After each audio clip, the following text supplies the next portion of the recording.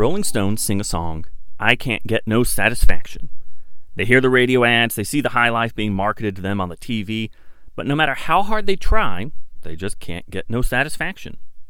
Isaiah chapter 55 addresses this problem. It's known as the Great Invitation, as God invites you to come and join his feast. Starting at verse 1, Come, everybody who is thirsty, come to the water. And you without silver, come, buy and eat. Come, buy wine and milk without silver and without cost. Are you thirsty? God can take care of that. Hungry? God's got you covered. And the best part, it's all free. And with this invitation comes a question. Why are you trying to find satisfaction with anything else? Verse 2, why do you spend silver on what is not food, and your wages on what does not satisfy? Listen carefully to me, and eat what is good, and you will enjoy the choicest of foods. Like the Rolling Stones, we try to find satisfaction in riches and luxury, social esteem, in our romantic lives, in position and power. But no matter how great those might make us feel, none of that compares to what God's offering. Many of these are achieved through great effort, and they're only kept by an exhausting amount of maintenance.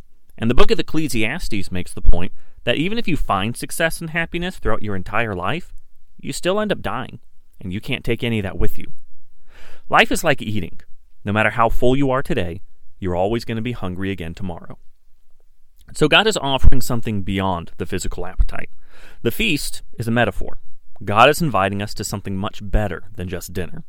He says that he's going to make a permanent covenant with you, like the one he made with David. If you remember from our reading in 2 Samuel 7, David is overwhelmed with gratitude that God could take a nobody like him from herding sheep and set him on a throne and make an eternal covenant with him. Likewise, God is able to take us, nobody special on the world stage, and he can glorify us. The covenant that God will make with us is going to be so incredible, so awe-inspiring, that verse 5 says that people from all nations are going to come running to see and join in the feast with us. Now, if you'll pay attention real careful again to verse 1, you'll notice that God says that the things he offers, they're without price. Yet at the same time, he tells us to come and buy it. So how do we buy something that has no price? Well, in verse 6, we read, Seek the Lord while he may be found. Call to him while he is near. Let the wicked one abandon his way, and the sinful one his thoughts. Let him return to the Lord, so he may have compassion on him, and to our God, for he will freely forgive. For my thoughts are not your thoughts, and your ways are not my ways. This is the Lord's declaration. God is the ultimate source of meaning and satisfaction, and he wants us to stop looking for it anywhere else.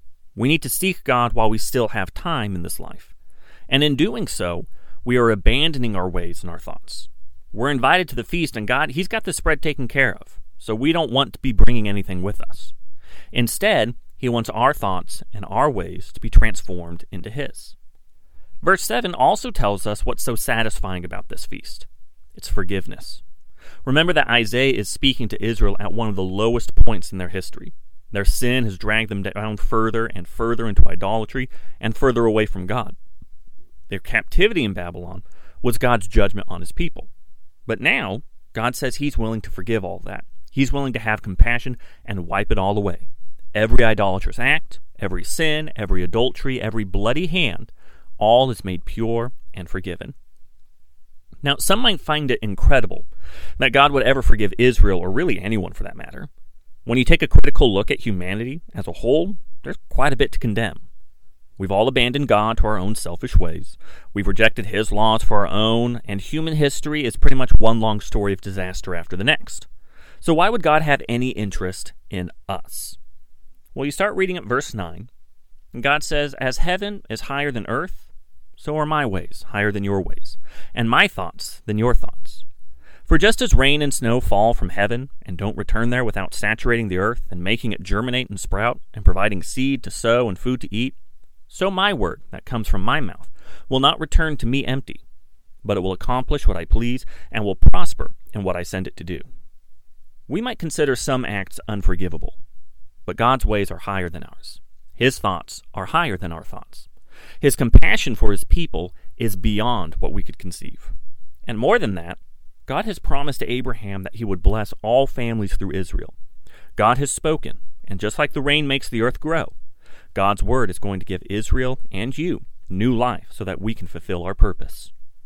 God offers you the invitation to join His feast. You might try and find satisfaction elsewhere for a time, but you're never going to find forgiveness and eternal life without God.